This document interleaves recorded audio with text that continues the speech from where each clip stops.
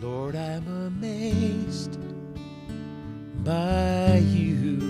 Lord, I'm amazed by you. How you love me. All right, guys, we are going to be in 1 John 4. I know this is a surprise. We're still in 1 John. We're going to be finishing it up probably in the next 4 to 6 weeks. And so we're in 1 John chapter 4. If you have a Bible, cool, you can turn there. If you don't, it'll be behind me. But I'm going to go ahead and read the scripture, and let's get into this, all right? 1 John chapter 4, starting in verse 7 through 12, okay? It goes as follows. Beloved, let us love one another, for love is from God, and whoever loves has been born of God and knows God. Anyone who does not love does not know God, because God is love. In this, the love of God was made manifest among us, that God sent his only Son into the world. Think about that for a second. His love for us was manifested in this way, that he sent his Son. Every vessel of God's love was disposed and placed upon this earth in his Son. And that's why when Hebrews says he's the radiance of the glory of God, the exact imprint of his nature, is talking about the Father above all sent his Son for us. The same thing I was hinting at in my prayer a second ago. So that we might live through him. In this is love. Not that we have loved God, but that he loved us and sent his Son to be the propitiation of our sins. Beloved, if God so loved us, we also ought to love one another. No one has ever seen God. If we love one another, God abides in us, and his love is perfected in us. Now, I know that this thing keeps making me feel short. I know that, don't give me that look, Mason. I know that we have been kind of hitting on this same theme over and over again in 1 John, and that's why John's kind of known as the apostle of love. He refers to this theme a lot in this book, 1 John.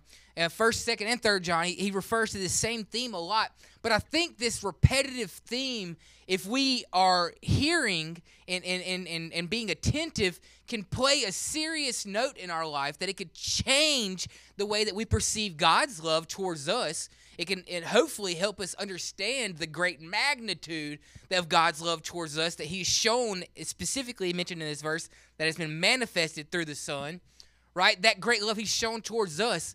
But then there's another part of that, friends, that I'm hoping you're picking up in this theme, is that, yes, he's shown a great love towards us, but it's so that we can then take that love and show it towards others. That is one of the beautiful things about the love of God that's made manifest through the Son, Jesus Christ, is that it does something to us, right? Like, if I come in contact with this person whom we call God and nothing changes about me, there's something that's wrong there. Either he's not who he says he is, or I'm not taking him for who he says he is. So one of the two things might be happening in our life. I'm not taking him seriously, and it's causing me to not be changed. But, there's a good but there. If we can get a real picture of God's love displayed towards us through his Son Jesus, friends, let me tell you, it will. You can't help but have your life changed by that true, genuine interaction with Jesus Christ. That's what's so special about coming together and worshiping him, is because it says in the Bible that when we gather together in his name, he is there. Friends, I'm way away from what I want to talk about, but I'm not foolish enough to think that you guys don't go through hard times, that you don't struggle with anxiety or depression, that you don't struggle with loneliness and hurt. But friends, if you could just get this, if you are struggling with those things and you come with a heart that's set on seeking Jesus Christ, I'm telling you, he will be the answer to get you through those problems. Now, I want to start off by talking about this story, and I've kind of titled our sermon tonight, and a love is alien, an alien love. Now, obviously you probably know where I'm going with this first illustration, but it's to get to a point, so don't take me too serious right now. Now, there's a lot of conversation going around about aliens, right? Even if Brother Davey mentions it on a Sunday morning, you notice a lot of conversation going around about aliens, which, if you were not there, he did. And so there's a lot of this conversation going around about UFOs and aliens, and there's this guy who was a pilot in the Air Force that saw these things that they call the Tic Tac, where it's just bouncing around and they don't really know what it is. And then you hear this other guy that he's either like crazy, but he talks about the things that he's seen and worked on, and it's just this weird thing. He talks about this element he calls element 115, and he starts explaining like it's some like anti-gravity propulsion system, and it's outside of my understanding and mind's ability to comprehend, right? But what we're getting at when we say that it is an alien, what we're saying is it's something outside of our understanding. It's something outside of us, human beings. It's, maybe we're calling from another dimension or another planet. And I don't know whether that stuff's real or not, but what I do know is there's something that we are talking about here in this text that is alien to us. It's this love that he's talking about all throughout this book. It's alien to our understanding. We're not able to comprehend. We're not able to grasp. We're not able to walk in it apart from his working in our life. It's alien to us as human beings, friends. Look, a love that's natural to us is a love that is not portrayed here in this text. A love that's natural to human beings is a love that's not portrayed here in this text. And that's the first thing I want to talk about is a love that's natural to us. Because if I'm going to try to teach you what the Apostle John is talking about here, about a love that is great, a love that if you show it to your other brothers, it is an example of the love that Christ has shown to you, this great, magnificent love that we're talking about, then we got to talk about and understand what we comprehend as love to be false. Not right. A love that is natural to us, friends, is a love that's anti-biblical. It's not according to the word. You might even go so far as it's defective. Now, I know we've all probably experienced and been in situations where this defective love has been shown towards us. And if we're honest with each other, we've been in situations where we've shown defective love towards other people. But then, friends, I'm not trying to pardon you of that, but it's only natural. The natural inclination of man is not good, righteous, biblical love. The natural inclination of man and woman, what I mean by that, I mean human beings, is a love that is self-centered and about me. And this is why the doctrine of original sin plays an important part in us understanding this. We were at a men's meeting last night, and the guy said something on the lines of that the doctrine of original sin helps us to see the Bible for what it really is. It really highlights all the other doctrines in the Bible, and we see that the problem with our natural way of loving others is a problem with our heart. It's a problem with who we are on the inside, friends. So when I say the doctrine of original sin, what I'm referring to is that, look, friends, no one taught you, your little sister, your little brother, anybody that you know who's been a little crazy in the house, nobody taught them to be that way. They were just that way, right? No one taught me to hit my brother in the head with a bat when I was like 3 years old. I was just a little scallywag, right? I was just a bad kid. But the reality is, friends, is that we're all born into a world with a corrupt, infected heart. The Bible would go so far, and the theological term would say that our heart is depraved. That's why, friends, we need a new heart. That's why, friends, our heart, like the Psalms say, he took my heart of stone and made it into a heart of flesh. That's why Jesus told Nicodemus, no, a man must be born again, because when he was originally born, he was born with original sin. So where am I getting at this? Let's read Genesis 6:5. It's not going to be behind me, but you can write it down and look at it later. Genesis 6:5 says, the Lord saw the wickedness of man was great in the earth, and that every intention of the thoughts of his heart was only evil continually. Sheesh. Let me read that again. The Lord saw that the wickedness of man was great in the earth, and that every intention of the thoughts of his heart was only evil continually. This is all the way back at the beginning. The doctrine of original sin, which that's why the Bible tells us that, so sin entered the world through one man. Now all men have sinned through that one man's sin. Who's he talking about? He's talking about Adam and Eve at the beginning, friends. Ever since the beginning, there has been a corrupt heart after Adam and Eve turned and rebelled against the holy God. And we're born into that. That's why Jesus came preaching that we must be born again, that we must be healed from that blemish, that stain, that mark of sin in our lives, friends. That we must be healed from it. Mark 7:21-23 says this, for from within, out of the heart of man. So I think he's being very specific here. He says, from within, out of the heart of man come evil thoughts, sexual immorality, theft, murder, adultery, coveting, wickedness, deceit, sensuality, envy, slander, pride, foolishness. All these evil things come from within, and they defile a person. So what is the author of that gospel saying? He's quoting Jesus there. He's saying at the core of every man is corruption. And women, I'm talking about you too. I'm talking about human beings. At the core of every man is corruption. And like the guy said last night, and I'm going to kind of take it from him if I can remember it correctly, the doctrine of original sin doesn't mean that we are as bad as we can be, right? Yeah, like I could be a worse person, I guess, if you want to do that. But it means I'm as bad off as I possibly could be. Why? Because I'm separated from a holy God because of this stain on my life, because of this sin that I've inherited.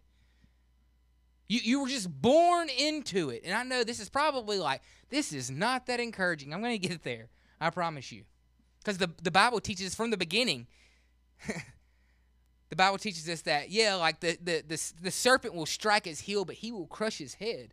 What's it saying? It's looking forward to the one that was to come and that would destroy all the works of the evil one. That is Jesus Christ. So there is a way out. There is hope. But friends, a love that comes from God, a love that we see that we're told and commanded to walk in, if we are in fact Christians, is a love that's alien to us. I need to be taught it. I need to really be taught this thing. I had this dirty, corrupt heart of mine cleansed, and then I need to be taught in the way of righteousness. I need to grow in grace of the Lord Jesus Christ. I'm quoting scripture here because this is all coming together. So what are some of the things that we see in this heart that is corrupt, in this natural way that we love people? We love people very selfishly. Anybody in here ever been selfish? Am I preaching to myself? I know I'm preaching to myself, but I hope I'm preaching to y'all too. Yes, the heart of the natural man is to love selfishly. And you might think, how does that make sense? That is the heart of man. It's what can I do to benefit me? And we use all other different ways to do that, specifically manipulation. Well, if you loved me, then this would happen. Anybody ever heard that? If you loved me, then we would go here. Look, friends, a love that is out of the natural heart, that a love that is not biblical, is a love that seeks itself more than others. And friends, let me tell you, if you're in a relationship like that, if you're in a relationship where the person is self-seeking rather than serving, then that relationship is going nowhere. So manipulation, arrogance, which is another form of pridefulness, where we just worry about oneself. Do you see the theme here? The theme of a natural man, apart from Christ, is how can I benefit me? How can I benefit me? How can I have these relationships, but still the benefit be me? and we use manipulative natures for that. We're arrogant. We're victimizing. We just always want to blame other people rather than to accept the fault in ourselves. Look, hey, friends, I hope this is not condemning or shameful, because I'm preaching to myself in this, but we need to know the natural way of man, so I need to know where I'm laying at or where I'm going, right? Am I on this side of the camp, or am I on this side of the camp? Well, if I'm using manipulation and arrogance and selfishness in my ways of loving other people, then maybe, just maybe, I haven't heard of this corrupt heart that I have. And I haven't heard of the healer who's there to fix it. Toxicity, passive aggression, all these things, friends, make up ways in which the natural heart of man seeks to show love. And the fact that we call it that anyway is so crazy, because that's not love at all. The beauty of a life in Christ, one of the benefits of a life in Christ is that we have a good example of how we are to treat others and how we are to be expected to be treated. But the heart of a natural man seeks neither of those. Human beings in their natural state will always work towards the goal of selfish ambition and the betterment of oneself rather than the service of another. So, this alien love that I'm talking about, like, where does it come from? You know, obviously we're not talking about green Martians and stuff like that. We're talking about something that's outside of ourself. So the world would tell you, to think deeply about yourself. The world might tell you that if you want to see change in your life, you need to really just pull your bootstraps up and walk it out. The world might tell you that really the change happens when you start thinking differently about yourself within yourself. And those things are kind of half-truths. There's some truths in some of those. But the reality is, friends, is that the love that we're talking about that is alien doesn't come from within. It comes from above. Which is my second point. It's not from within. It's from above. It comes from Jesus Christ. That's why the text tells us it was manifested through Jesus. 1 John 4:7-8 says, "Beloved, let us love one another, for love is from God. And whoever loves has been born of God and knows God." I love that it says that, whoever loves, because there's only one real definition of love. There's not this multiple faceted definition of love that we want to cling to and think is real. Friends, there's one definition of love. That's why it says whoever really loves, this is an evidence that they are from God, that they know Jesus Christ. Anyone who does not love does not know God, because God is love. Friends, the love that we are commanded to have for God and for each other cannot and will not ever come from within. It always comes from above. If I try hard, if I think deep, if I read all these self-help books, it will never change the problem with me, which is with my heart. I need to be changed. It means that I cannot be who I've been made to be unless the God who gives me the power to be who he wants me to be. So I can't be who God's created me to be unless I'm channeling and in line with who he is. Then I have the ability and the power to be who he's created me to be. So what does that say? That says that the power to love like Christ has called us to love is not from within, but from above. It's from him. It's from him. Psalms 51:10 says, "Create in me a clean heart. Renew a right spirit within me." 1 John 4:19, we love because he loved us. John 13:34, "A new commandment I give to you, that you love one another." Why? "Just as I have loved you, you also are to love one another." So where are we getting at here? We're getting at the fact that, friends, this love that we are called to show and this love that we're called to expect is a love that comes not from within who we are, but it comes from above. It comes from God. It comes from God. The third point I want to make, and the last point I want to make, is about this alien love, this love that comes from God. What is it characterized as? Does it look like? What can we expect out of it? 1 John 4:9-10 says, "In this the love of God was made manifest among us, that God sent his only Son into the world so that he might live through him. In this is love. Not that we have loved God, but that he loved us and sent his Son to be the propitiation of our sins." Friends, this is a love that does not come from us. This is a love that comes from God alone. And thanks be to God that he bestows this understanding to us, that he gives us this love, that we go back to that first point I made about the problem with us is within, friends. It's our hearts. That's why we read that 51st Psalm where he says, "Lord, create in me a clean heart. Renew me, Lord." What we're referring to and what Jesus is saying when he says you must be born again is that you have this corrupt nature that you were born into, but Jesus has paid a price to heal you and cleanse you and redeem you of that broken nature. That's why in Romans when it says that sin entered the world through one man, therefore through all men have sinned because of that one man's sin. But the goodness of that scripture, but through one man came salvation. And his name's Jesus Christ.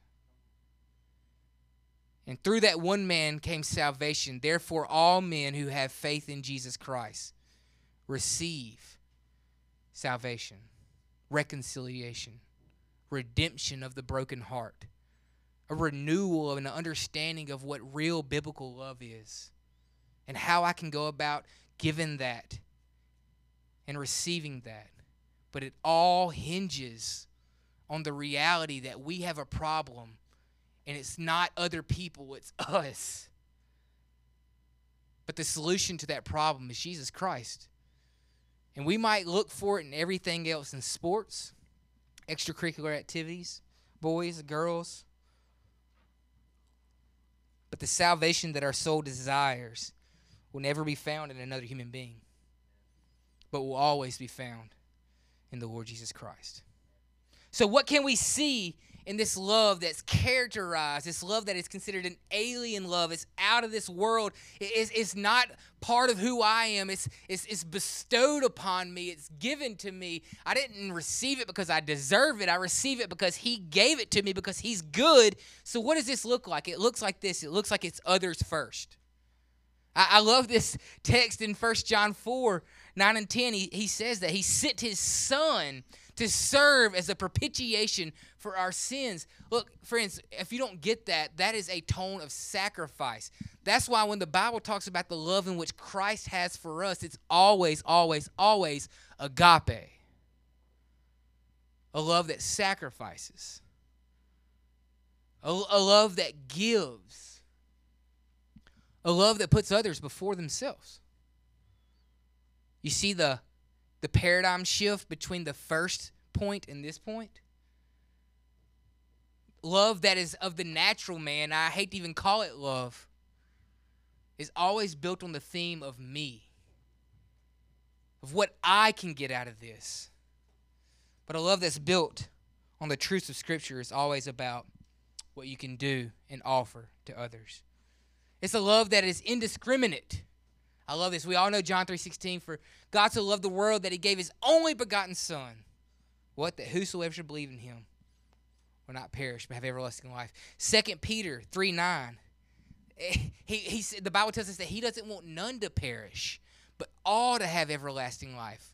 Look, friends, a love that is characterized biblically by the love in which God has bestowed upon us through his Son Jesus Christ, that's been made manifest through the Son Jesus Christ, is a love that is indiscriminate. It isn't characterized by what a person can give to you, what they look like, what socioeconomic class they come from, or what ethnicity they were born into. It's a love that looks at the heart and sees, oh, this person was made in the image of God. Therefore, I'm going to show them the love that God's called me to show them. That's why when we do such a wonderful thing and go on that mission trip every summer, we really let the students understand and perceive the realities of indiscriminate, unheld love to people that we oftentimes might not want to even look at. But yet we start to see them for who they really are. That every person that breathes oxygen on this earth, if we believe what Scripture says, is made in God's image. Therefore, we should love them indiscriminately. It's a love that's gentle. I love this. It's a love that's gentle. This is the text in Matthew where Jesus is speaking. He says, hey, I take my yoke upon you. It's light. It's easy to bear. Give me this burden that you have and take this yoke upon you that's light. Look, friends, one of the loves that we see that's characterized by Jesus Christ that we are told that we ought to go and show to others. As a matter of fact, the scripture that we read tonight tells us that we know that a person is of God by the way in which they love other people, is a love that's gentle.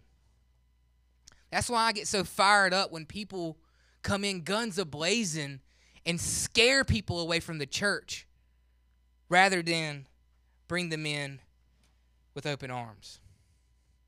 Now, I'm not saying we shouldn't talk truth.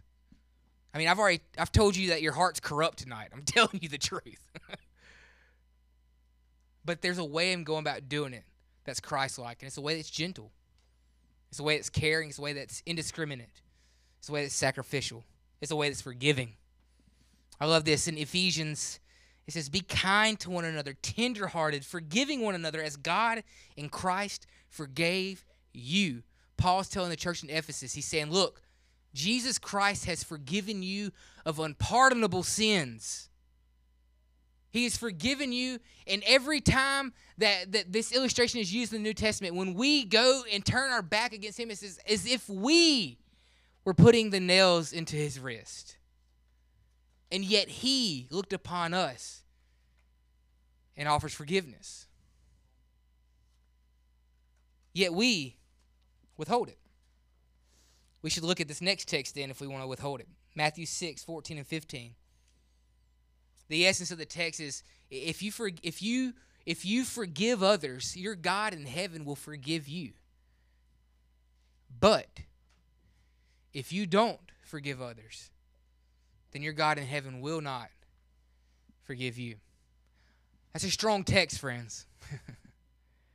But it should show you the serious nature that God puts on the love for other people through characterization of forgiveness.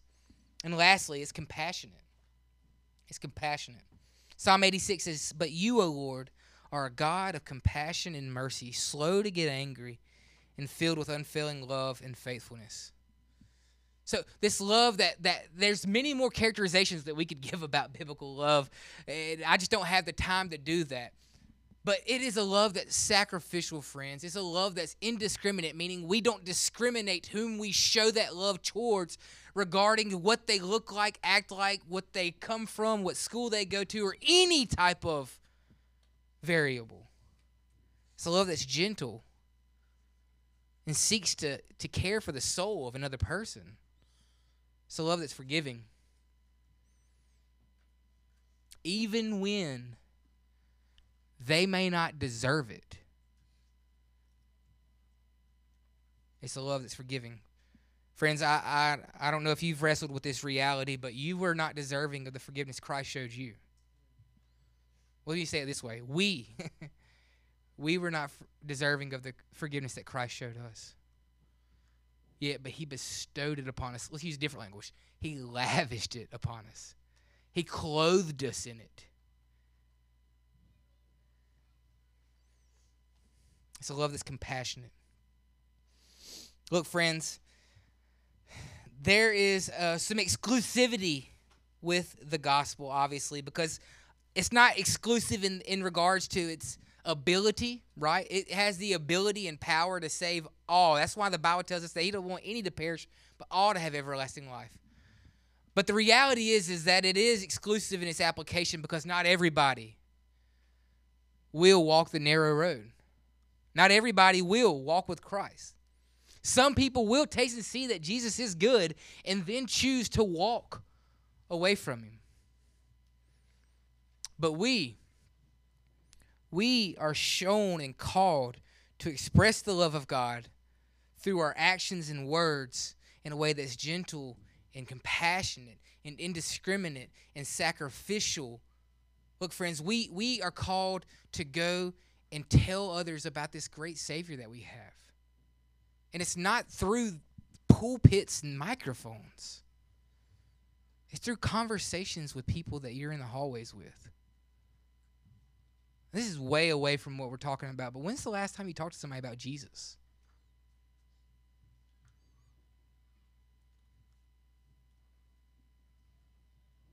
And why? I know this is kind of a different sermon. Is it you're nervous? Is it he just really doesn't mean that much to you at this moment in your life? Is it peer pressure from people around you? Whatever it is, you need to wrestle with it. Because if you're a Christian, before any call in your life to be a nurse, a mother, whatever you're planning to be, an engineer, your call is to make disciples. And how can I make disciples of the Lord Jesus if his name is not on my mouth? Look, friends, we should be thankful to God tonight, and I'm about to pray and close this out. We should be thankful to God tonight that he has bestowed upon us a love that is alien to us. It's not of our own nature. It's unable to be grasped apart from his Spirit working in our lives. And we should be so gracious that he still gives that to us. Let's pray.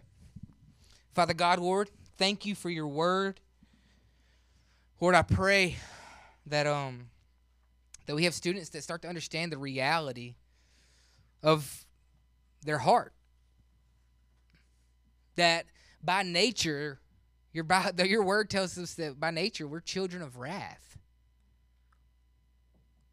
But Lord, you've came to give us a new nature. You've come to cleanse this broken heart. You've come to heal these wounds that have been shown to me in a love that's not biblical and holy. And so, Lord, my prayer is that we have people in this room tonight that their heart's desire is to be healed from those wounds. Lord, I pray that there's students or leaders in here tonight that would say, you know what, I do have a corrupt heart and I need it to be healed. I need to be born again. So, Lord, if that is your will and that is somebody in here tonight, I pray that they'll come talk to a leader. I pray that they'll come talk to a leader and that they can offer them some encouragement, some counseling, that there's healing and redemption. And sometimes those things take a long time. But we know that if they come through one person only, and that's Jesus Christ. So, Lord, I know this is a different type of sermon, but I pray, Lord, that it is able to be received and shown so that they might know what is a unhealthy, unbiblical way of love and what is a really biblical, healthy way of love. Lord, help us to love in a way that you've shown us through your Son, Jesus Christ. It's in your name we pray. Amen. Guys,